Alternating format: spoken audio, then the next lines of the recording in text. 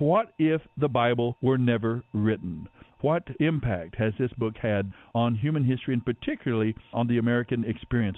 It figured in the history of our land and in the founding of this nation, not only in the primary documents, the Constitution, the Declaration of Independence, but take the Constitution of each state, and you'll find over and over again the God of the Bible being referenced. In the common, normal, everyday sense, a book in a particular worldview captured this nation and has been a part of its founding and of its experience all through now these centuries. Over the last 40, 50, 60 years, great enemies fight against a biblical worldview for different reasons, some misled and misguided, others very intentionally trying to undermine the truths of this book. So we're in a battle. This nation has taken giant steps away from the principles that are explained and clarified in the Bible. And we are suffering the consequences. A tightening of the noose, a judgment of God upon this land, crime, our economy, our homes and our families, our public policies and morality, in our international relations. There are difficulties and hardships that we are experiencing right now because we have abandoned the worship of the true and living God, the God that is revealed and who calls out to us from this book called the Bible. What if the Bible had never been written? The principles of the Scriptures, they've been incorporated into public policy, into laws all throughout history, whether it's in the ancient Egyptian empire or the Aramean empire, the Assyrian empire where Jonah went up and preached. You can talk about Babylon, the Medo-Persian empires, Greece, the Roman Empire, and so on and so on. All through these times, the message of the true and living God has impacted history altogether. Now, when there began to be a written record of God's Word and of these principles, that continued to have a great impact. 400 BC was when the canon of the Old Testament was finished. But before that even, there were circulating the Torah, the 5 books of Moses, the books of history, Samuel, the time of the kings, the prophets, Chronicles written by Ezra after the exile. These books came together. They were recognized. They were copied. They were transmitted with incredible attention to accuracy. God reveals himself and the truth about our human existence, and in that context, he reveals the plan of redemption that he has set out for human beings to come into a relationship with God and then to have their lives transformed. And as we know, changed lives are what change the world. We can see the Bible in morality, we can see the Bible in society, the Bible in our understanding of law and the principles of law, that no one is above the law, that all of us are equal under the law. The Bible speaks to that, and if we hold to that, it blesses a society. The Bible in politics, what couldn't we say there, right? The Bible in the founding of our nation. How about the Bible in science? Not only in classical sciences of the past, Galileo, Newton, Pasteur, even over these last 50 years with such great advances. Theology at one time was the queen of the sciences because it was the unifying, universal foundation of the sciences. Sciences were based on the fact of laws. There's a regularity. There is an order to this world in which we live. The Bible in literature, not only literature, but in all of art, sculptures or painting or music, in all of artistic endeavors, the Bible, the message of God's Word, how it is figured, how many times it is referenced, language, how the Bible impacts just everyday language. Often people use phrases and ideas and thoughts and quotes from the Bible that they didn't even know. Jimmy Carter used the phrase born again. Reporters had to rush to their computers to find out, what does this mean? It was a reference from the Scriptures. Jesus talked about, unless a man be born again, he cannot enter into the kingdom of God. There are all kinds of phrases that have made their way into the English lexicon. An eye for an eye and a tooth for tooth. The scapegoat. Is my brother's keeper? Sin in the camp. Come now, let us reason together. People would sometimes say it at a business meeting. Spare the rod, spoil the child. Go the second mile. From the Sermon on the Mount, the meek shall inherit the earth. Blessed are the peacemakers, a salt of the earth kind of person, a city on a hill. We hear that a lot because Reagan quoted it. Every jot, every tittle, turn the other cheek. Don't let your left hand know what your right hand is doing. That's a biblical phrase. Our daily bread, can't serve two masters. On and on you could go. How about the calendar? The calendar itself now is divided, AD and BC, around the life of Messiah. You can see the impact of God's Word on the church, the growth of the people of God and the forms it has taken, but also the church and missions. Since the time of Gutenberg, the Bible has been translated into 2,123 languages and dialects, taking the message of the gospel to people groups all over the world. just little old soapy dollar myself in my lifetime in the last 40 years that we've been involved with this particular ministry of Campus Crusade for Christ. Suzanne and I, just two kids from West Texas, being able to travel all over Europe, through 15 to 20 countries of Europe, carrying the message of redemption and salvation and impacting the lives of young people there through music, as we toured with a music group, and through planting our life in Belgium and Spain, preaching and proclaiming the message all across Europe. And since then, of course, to Moscow, to Kazakhstan, to Ukraine, former Soviet republics, down into Latin America, Honduras and Mexico, over into India, Mongolia, Singapore, Hong Kong, into Beijing, into Red China itself, taking the message of the gospel.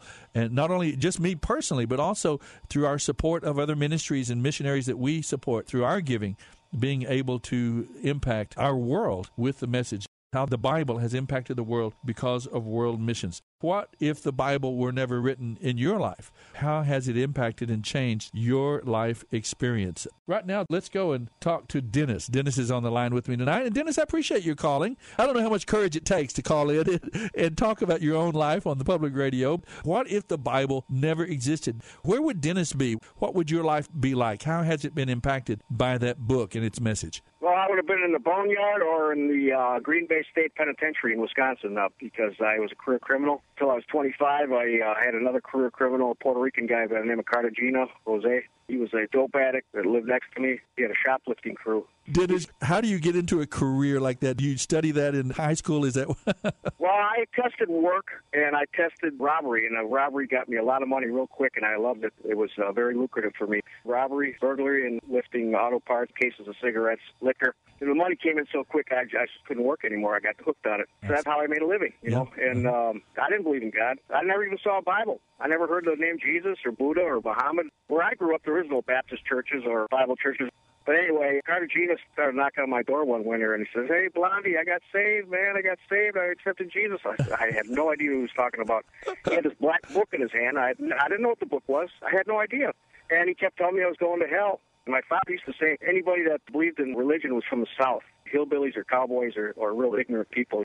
He said northern people, Germans like us, were too intelligent to... Too sophisticated. Well, we were what you call German rationalists, you know. That's free thinkers, they say. Free thinkers, yeah. Hey, let me ask you a question. How did you understand that phrase, going to hell? I just knew it was something not good. I didn't believe in the devil for sure. Yeah. I did not believe in anything I couldn't see, feel, touch, or taste. I just thought about money around the clock and females. That's all I could think about. Well, how did you react to his message? Did it take you a long time to come around, or? Well, yeah, it took me a full month. The guy would not leave me alone. He kept knocking on my door and bothering me and driving me crazy, and I told my girlfriend to tell him I wasn't there, and he finally dragged me kicking and screaming to this Bible study in Milwaukee. And they opened this musty old book telling me some guy died on the other side of the world 2,000 years ago, and that by my believing in his sacrificial death and his shed blood, I'd have eternal life. What blood, you know? So interesting. To make a long story short, I received Christ that night. I'm sure it was a baby step, but it was a real first step, right?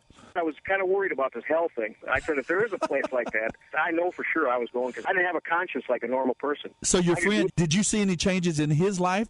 Oh, yeah. He was a tough-looking guy with a big Pancho Villa mustache and tattoos all over, and he was a typical, well, the police call us hoodlums. The guy really upset me, but I'm glad now that he kept pounding me with that book. From the time it took for you to take that baby step of trusting him, when did it begin to actually change you from the career criminal to wherever he's brought you today? Well, I quit drinking, smoking, and using the F word every other word. I quit going to the clubs and the heavy boozing, the cigarette smoking, and the theft and all of that, and fornicating. I was a big fornicator, too, and adulterer and everything else. I gave all that up, and then I came to Texas, and I started sliding back into the world. I started drinking again, chasing women on the beach. So I didn't get settled in the faith for 11 years. I started listening to John MacArthur and checking my Bible. I lived on an Indian reservation, the Apache reservation. Sure, yeah, I know. I'm Mescalero Apache myself. I started studying the Bible, and I finally started rightly dividing Scripture. Wow. It took many years. If you don't rightly divide the Bible, And there is a process in every human life by which we begin to internalize the details of the message for our individual lives, the context in which we live. We don't have much time left, and I want to just find out, where are you today, Dennis? I'm learning to suffer, that's for sure. The Bible talks about suffering all over the place, and trials and tribulations. They don't knock me down like they used to. We have free grace by the shed blood of Jesus Christ today, and it's so wonderful. Lord, I pray for Dennis tonight, for him and his wife. I thank you for his life. We're not any of us what we ought to be, but Dennis is not what he used to be either. We're still growing. We're still progressing. Works in progress of your grace. So I pray for him. I pray for his wife. I pray that by your Spirit you invade their experience, and by the power of your truth, your word, that you would liberate each of them from anything that holds them back from being the man, the woman of God that you created them to be. Thank you that Dennis called in to talk about what if the Bible had not existed in his life. He is indeed, Lord, a trophy. Unfinished, as we all are, but he is a trophy of your grace and goodness, and we give you praise for him. Maybe you're not a down-and-outer like Dennis has been. Maybe you're an up-and-outer, as a wonderful lawyer friend of mine. He was the head of a huge law firm, very popular, very charismatic, very rich, but he still came to understand that he needed God in his life. You can make the same decision. That's the message of the Bible. God loves us. There is a real problem. Apart from God, we are human beings trapped in our fears, trapped in our selfishness, and in our own sinfulness, actually. I is the middle letter of the word sin. When everything revolves around I and me and mine, that is the essence of what the Bible calls sin. Instead of honoring God, desiring the Lord, and committing our lives to obeying him, we want to make ourselves the center of the universe. And that attitude works itself out into actions and works itself out into words and to a lifestyle. Sin bears its fruit in human suffering, just as righteousness bears its fruit. The truths of God's Word, when they are taken and understood and applied to a human life, they transform and change a life from a life of selfishness to a life of giving and loving, a life of purpose and meaning, desiring the best for others. Now, you may be thinking, well, that's not true. You're just being really idealistic. There are a lot of people who call themselves Christians, and you don't see that in them. Well, we're not talking about religion tonight. We're not talking about everybody that has a collar around their neck or a cross around their neck or every building that has a cross on it being a genuine, true representation of those who know and love God. One of the great problems of our era, well, every era, the whole Bible talks about it. Almost every book talks about false teachers, false prophets. There are those who hate God, resist God, and specifically we talk about a spiritual power, spiritual forces at work that try to influence against God and goodness and salvation. One of their methods is to directly deny and contradict the truths of God with other philosophies, with other understandings of God. But the most effective of their tools seems to be to counterfeit the real thing. Take the truths of God's Word and get as close as they can and try to use the same language, the same God words, Jesus words, Bible words, church words, the same vocabulary, but without the essence, without the relationship with the true and living God at the core. And that's when you have twisted, perverted religiosity. It was one of the great enemies of Jesus' time. The Messiah was killed because of false, empty, shallow, perverted understanding of religiosity. What was truly presented to mankind was taken and counterfeited. And it is today in so very many ways. So all of these things are part of the story of what if the Bible were never written. That's what I'm talking about tonight. I'm doing a very poor job, I know, because it's so vast in all of these areas that I've mentioned: morality, society, education and law and politics and public policy, science and exploration, literature, finally about the little things of life, these quotes of the calendar, food, language.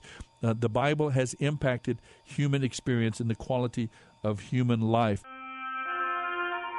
Individually, we can respond to His truth that we are sinful, that we are caught up in ourselves, putting ourselves first with all of our fears, all of our prejudices, all of our egotism, and our desires for self-aggrandizement and self-promotion, that we're all about self.